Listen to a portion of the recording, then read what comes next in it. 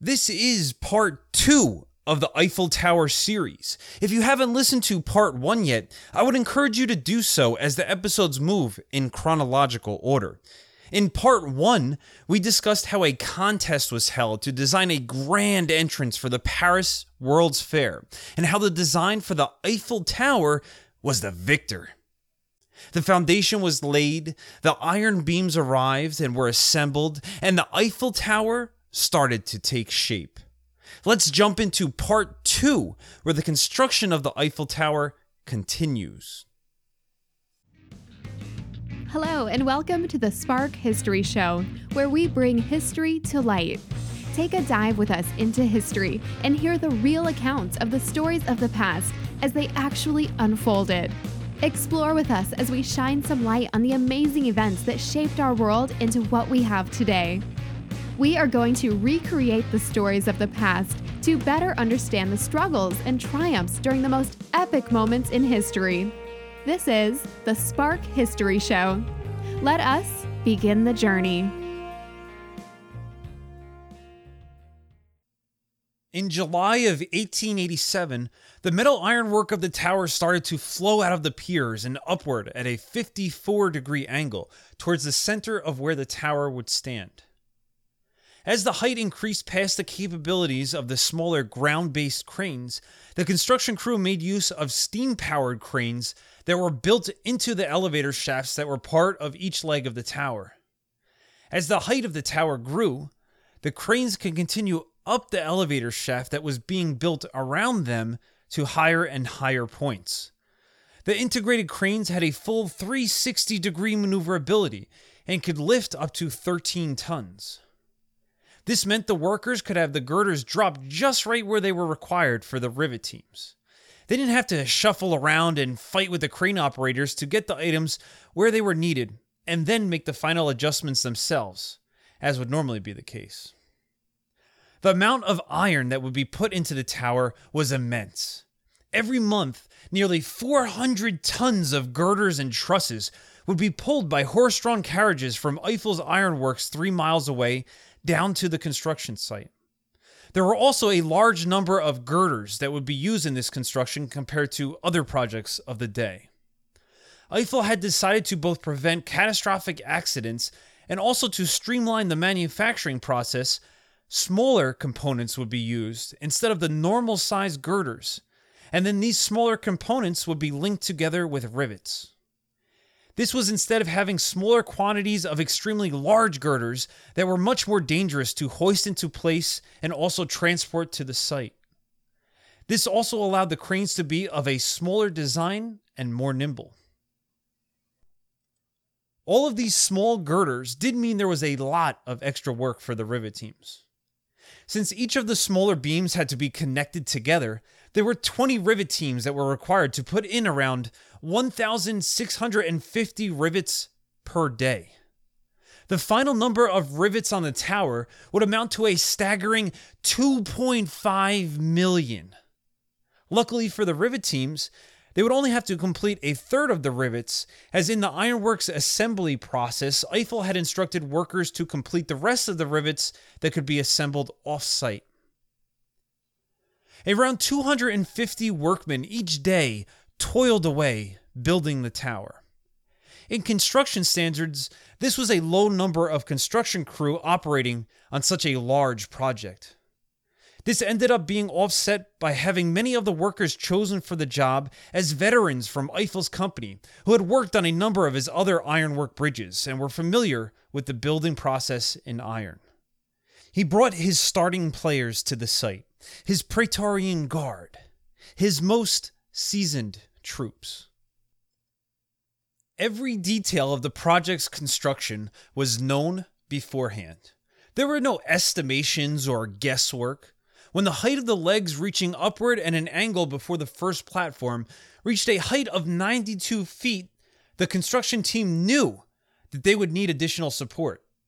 In the design, it was calculated at exactly the point in height that the center of gravity from the angled legs would shift away from their base, and without the connecting platform, would cause the legs to buckle or topple over towards the ground. When the legs neared this height, The crew placed wooden pylon scaffolding 92 feet high up against the inclining legs to provide the required support. The date was now October 10th, 1887, and the tower had made significant progress to the point right before the connecting platform on the legs. The citizens of Paris started to take notice of the increasing height of the structure, staring up at it in the morning sun, seeing the shadow it casts across the ground. 98,000 rivets had been placed into the 10 tons of iron that had been assembled onto the structure. Some citizens near the location of the tower also began to get a little worried by the overbearing structure. What if this construction company didn't really know what they were doing? What if the skeptics are right and the tower would collapse? What if pieces of the construction fall off, damaging the nearby buildings? What if they fall on the children walking by? The children! Somebody think of the children! As you can see, things started to get a little crazy. At the height of these fears, a man actually started a lawsuit against the city of Paris, claiming that the tower might collapse onto the nearby residences and cause serious injury to people and property. During the time of the suit, the city ordered construction on the tower halted until a settlement could be reached. Eiffel was already pressed for time because the exposition committee had delayed so long before starting the project. And now there was this new legal entanglement. The tower had to be finished before the giant fair started, which would bring in people from numerous other countries. What good would the dramatic tower over the entrance of the fair be if it was still just a construction site when the fair opened? Eiffel had reviewed the designs himself and knew they were sound.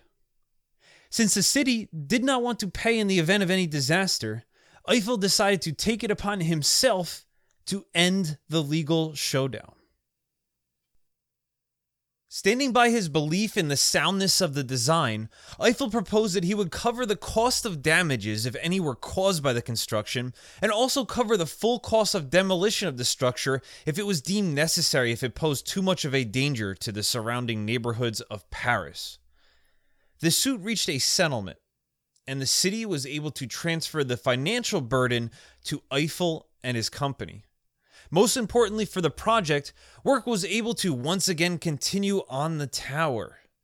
During the course of the construction, there would end up being no significant damages to nearby property. The tower continued to close in on the area where the first platform would be built.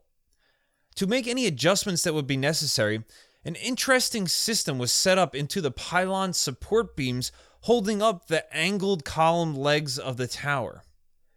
On the end of each one of the pylon scaffolding was both a hydraulic jack and a metal cylinder filled with sand on the bottom and a piston at the top. To make those last adjustments connecting the columns of the leg and the center platform at the correct height, these devices were used. The measurements needed to be within a fraction of an inch of the blueprints to ensure that everything locked together correctly when the legs met the middle platform. How could giant columns of iron that weighed literally tons of iron, 400 tons to be exact, be moved once they were already constructed? How could those fine adjustments be made?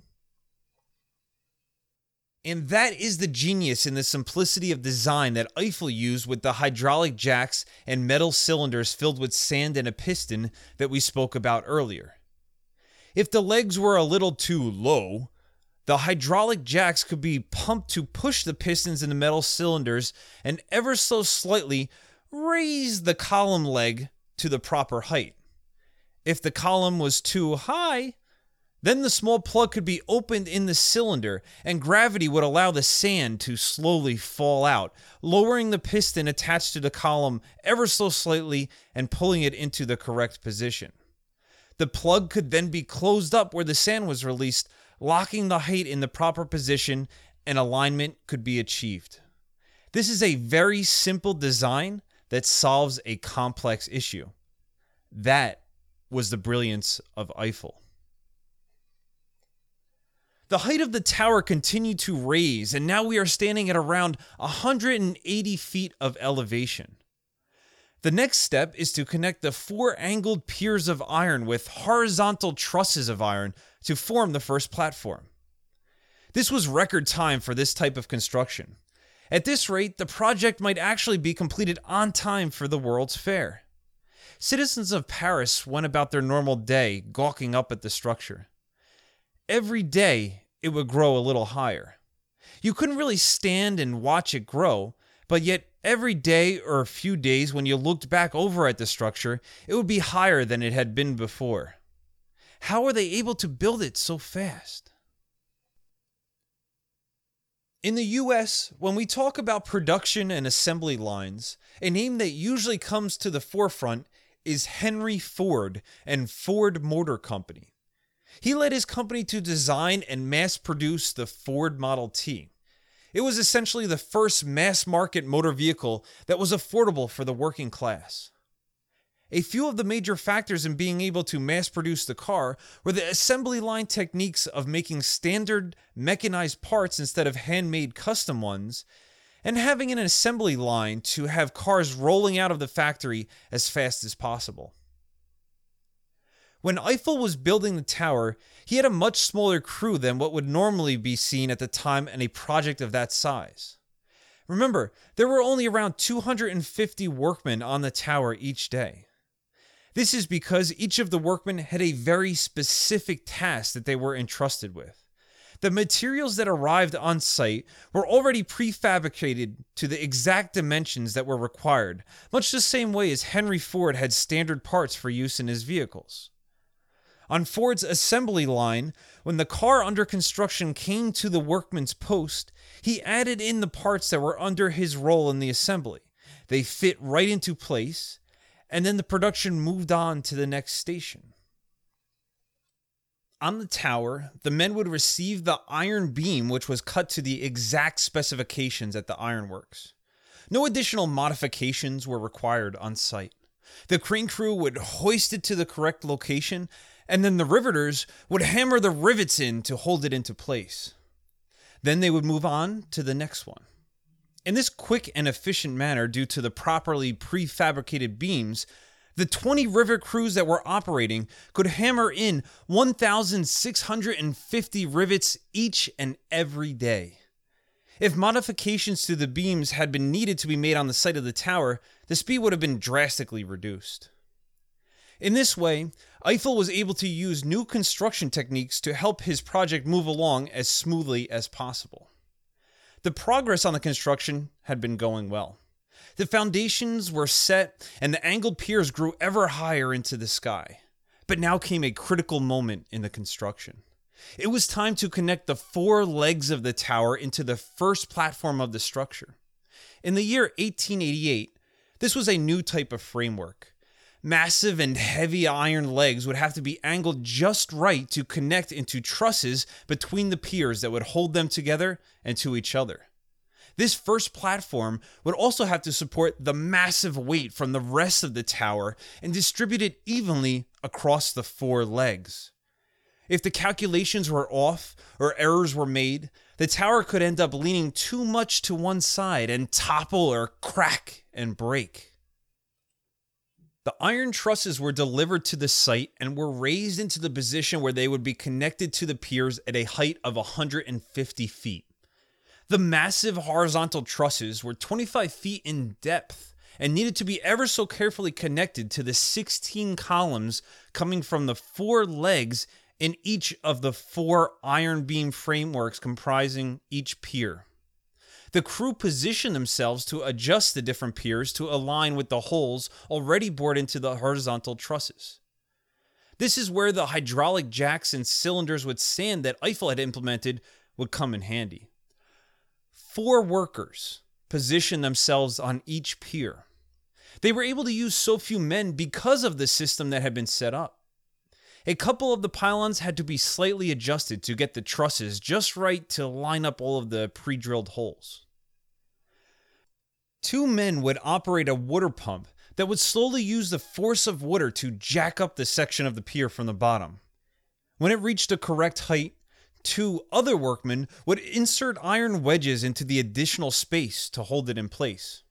If the piers were too high, workmen released some of the sand in the cylinders on the support pylons, letting the pier settle slightly lower.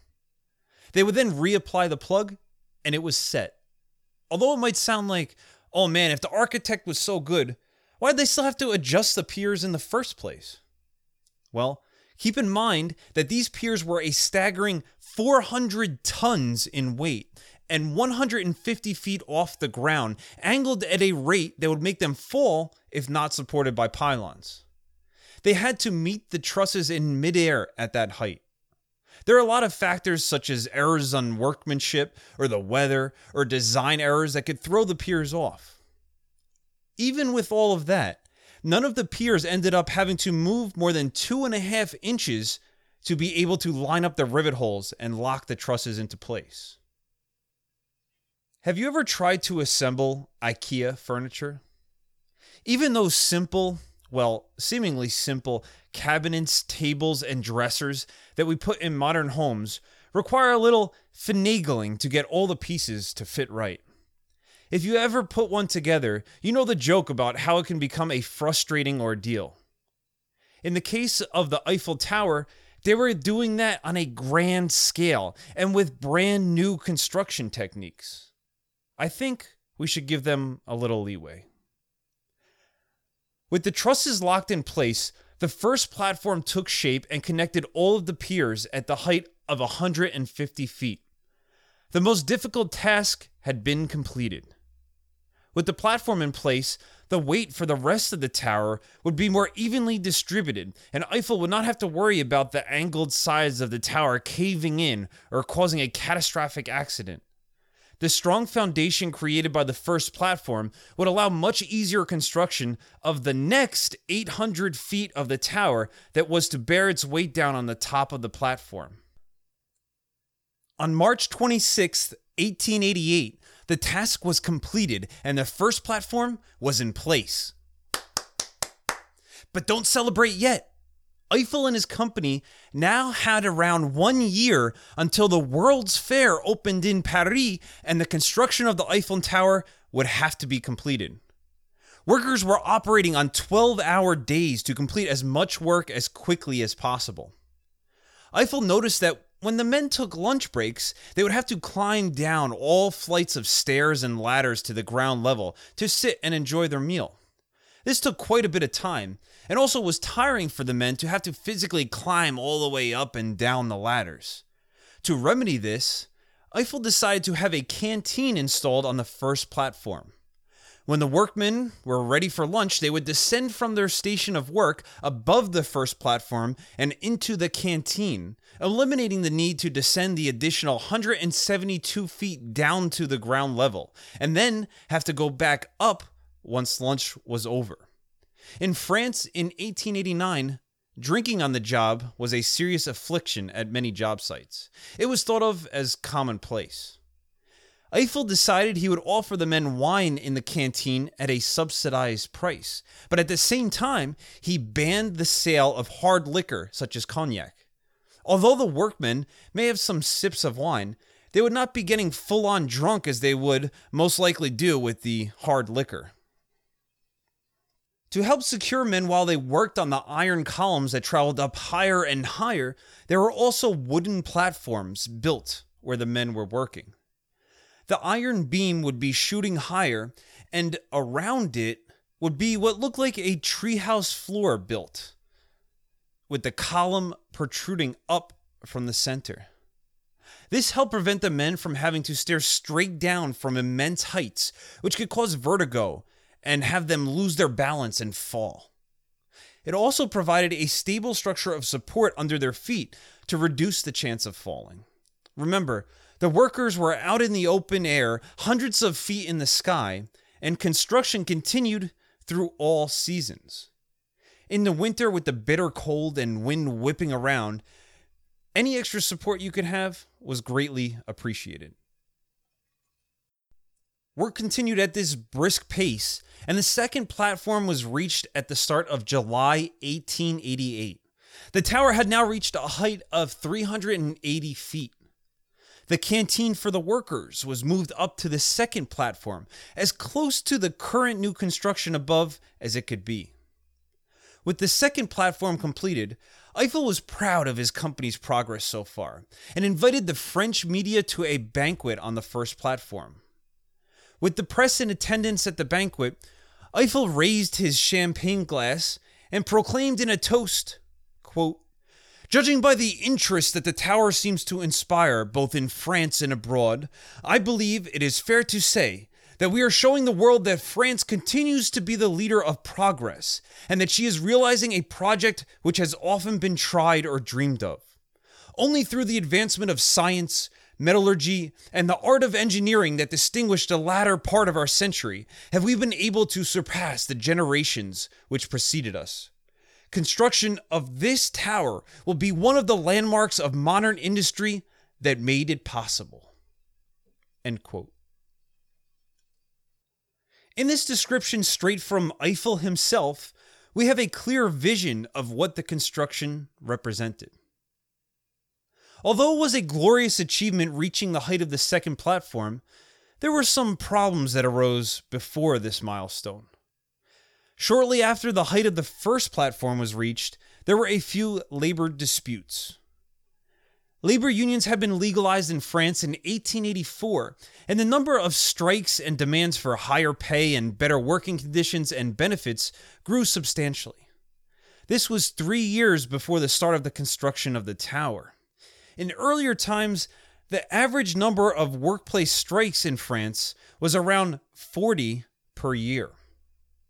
Between the years 1886 to 1889, during the time the tower was being built, the average number of strikes went up to 175 per year, a fourfold increase. It seemed inevitable that the tower would run into some type of labor dispute in its time. There was a key deadline in building of the tower, and that was the launch of the World's Fair in May 1889. Since the tower was the grand entrance and gateway to the fair, it was imperative that it was completed on time. The workers knew this, and also knew that it would help in their negotiations. The starting pay rates for the project were between 8 cents to 14 cents an hour, depending on the worker's position and the skill level. In July of 1888, Eiffel raised wages by 1 cent an hour, and then he added accident insurance at the cost of the company instead of as it was before, where it was taken out of workers' pay directly. This change amounted to a 2% increase in salaries. Still, as the tower grew to ever higher heights, worker unrest began to rise as well. The increasing heights made the construction more dangerous, and during the winter months there were issues with the freezing wind. Did you ever see the movie A Christmas Story? One of the iconic scenes in the movie is when a bunch of kids are playing around and one is triple dog dared to touch his tongue to the ice-cold flagpole in the heart of the winter. He does it and then gets his tongue frozen to the pole and can't pull it off. He ends up stuck there crying out for help.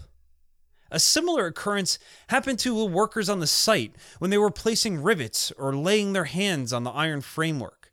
Their hands would stick to the metal and be difficult to remove, and this could cause tears in the skin. The workers wanted higher hourly rates.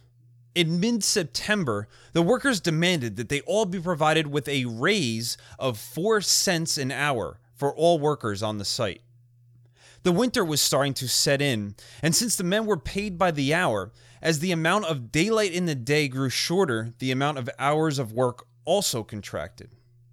This, coupled with the added extremes of the temperatures as the days went on, helped drive them into the strike for better wages.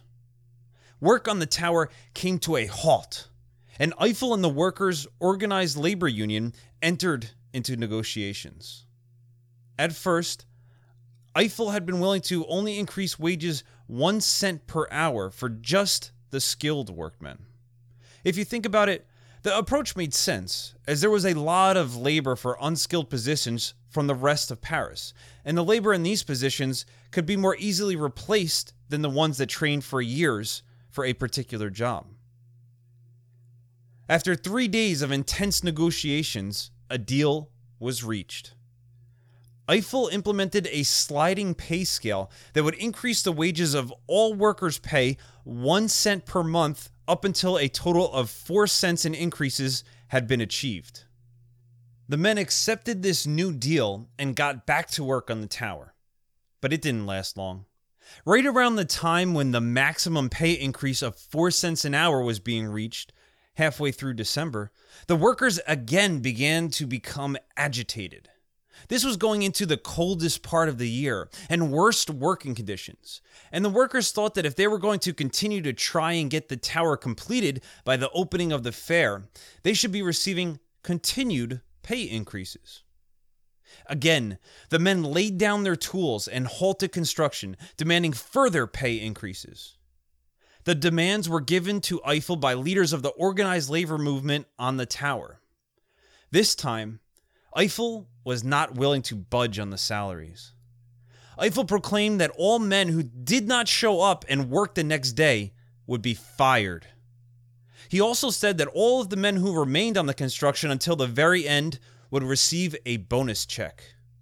This strong line in the sand convinced many of the workmen to show up ready to work the next day. The ones that didn't show up were fired, removed from the payroll, and quickly replaced. Eiffel felt that he had already budged once on their demands, and that was even after he had already increased wages slightly, and that this second strike was trying to take advantage of his company and the duress they were in to complete the project on time. Some of the leaders of the strike movements also ended up staying on the job. Eiffel had these leaders' tasks reassigned to work on the remaining parts of the first platform rather than work in the glory at the highest points of the tower breaking into the sky. It was a strong smack at their pride. It was like taking managers at a company and then have them perform the most menial tasks instead of their management duties and keep them away from any major decisions. The fellow workmen also took stabs at these demoted leaders, calling them the nickname Les Indispensables. Eventually, most of them ended up quitting rather than continuing to work under the demeaning conditions. The treatment of the strike may have seemed a bit harsh, but it did work. The rest of the project encountered no additional labor disputes. Keep in mind that this is the time period where a few years later, after this point, there would be the Homestead strike in America. The strike in the U.S. between the Carnegie Steel Company and the steel workers ended with an explosion from a bomb, rioting, and 8 people dead. Although Eiffel made that line in the sand on what he was willing to give up in the negotiations, it was a relatively peaceful solution. That being said, it is more than likely that Eiffel did have a strong respect for his workers, but was constricted by the availability of funds and the threat of not properly completing the project for the fair if he was constantly bogged down by labor strikes.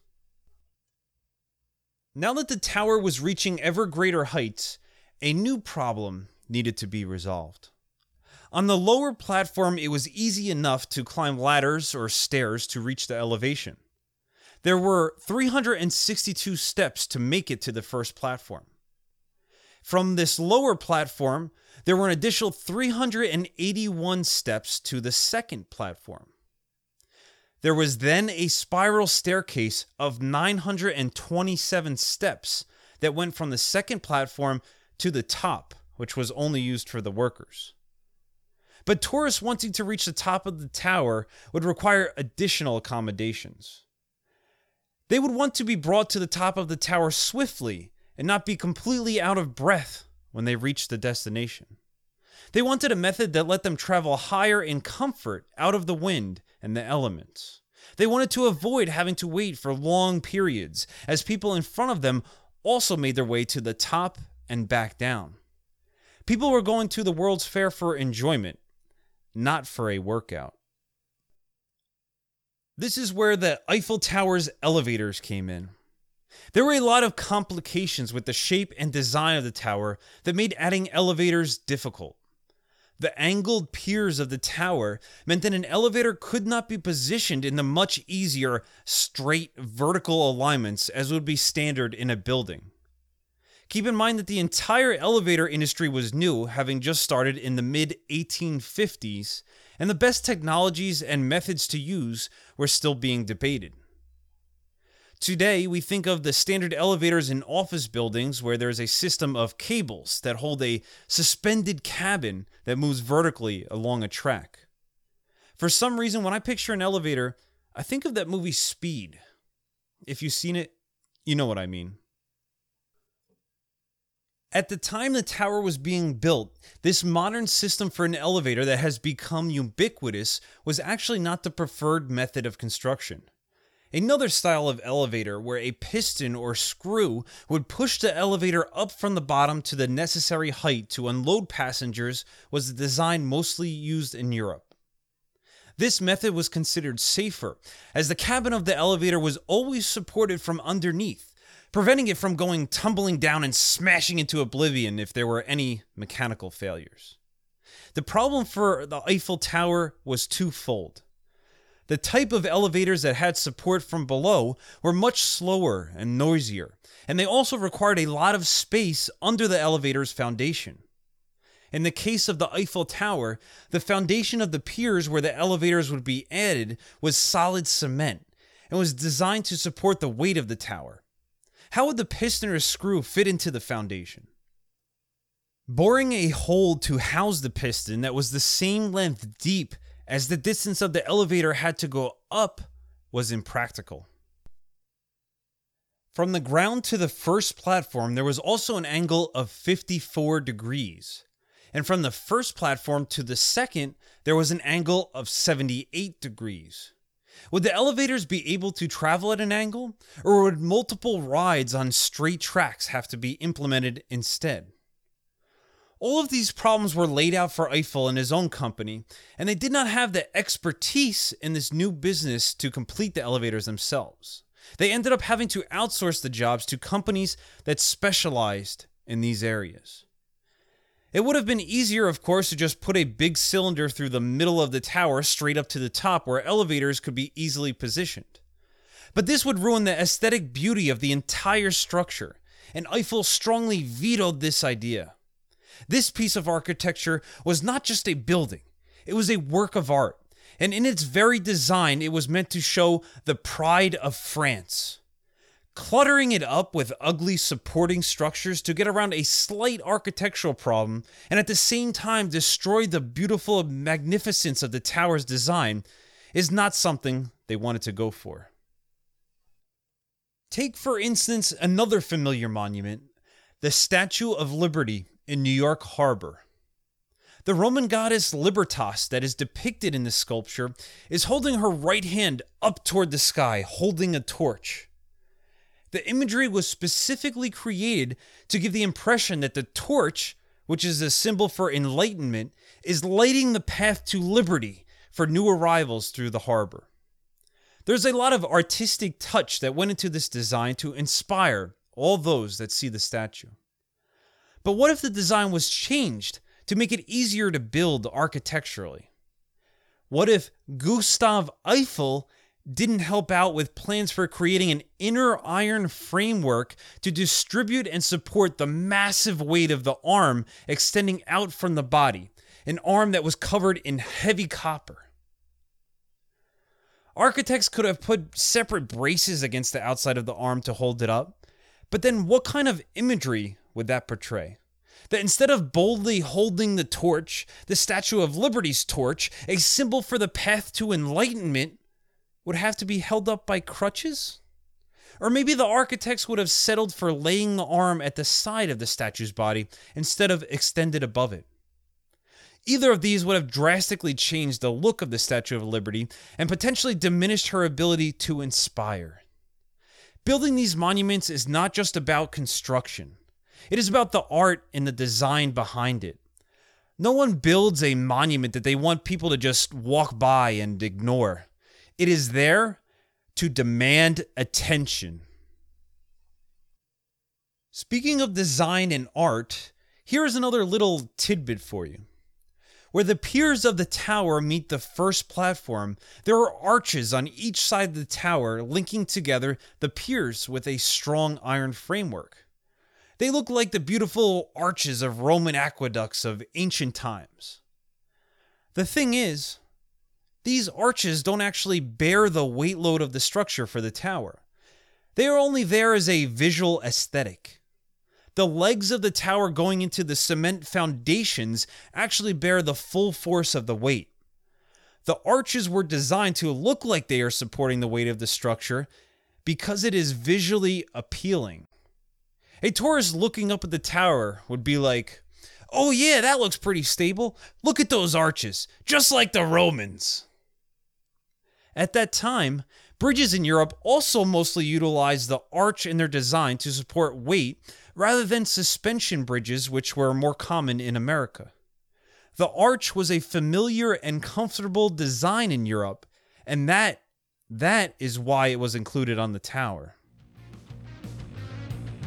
Well, hello there, everyone. That brings us to the end of part 2 of the Eiffel Tower series. I hope you enjoyed the show so far, but you got another one coming. So check out part 3 when it is released.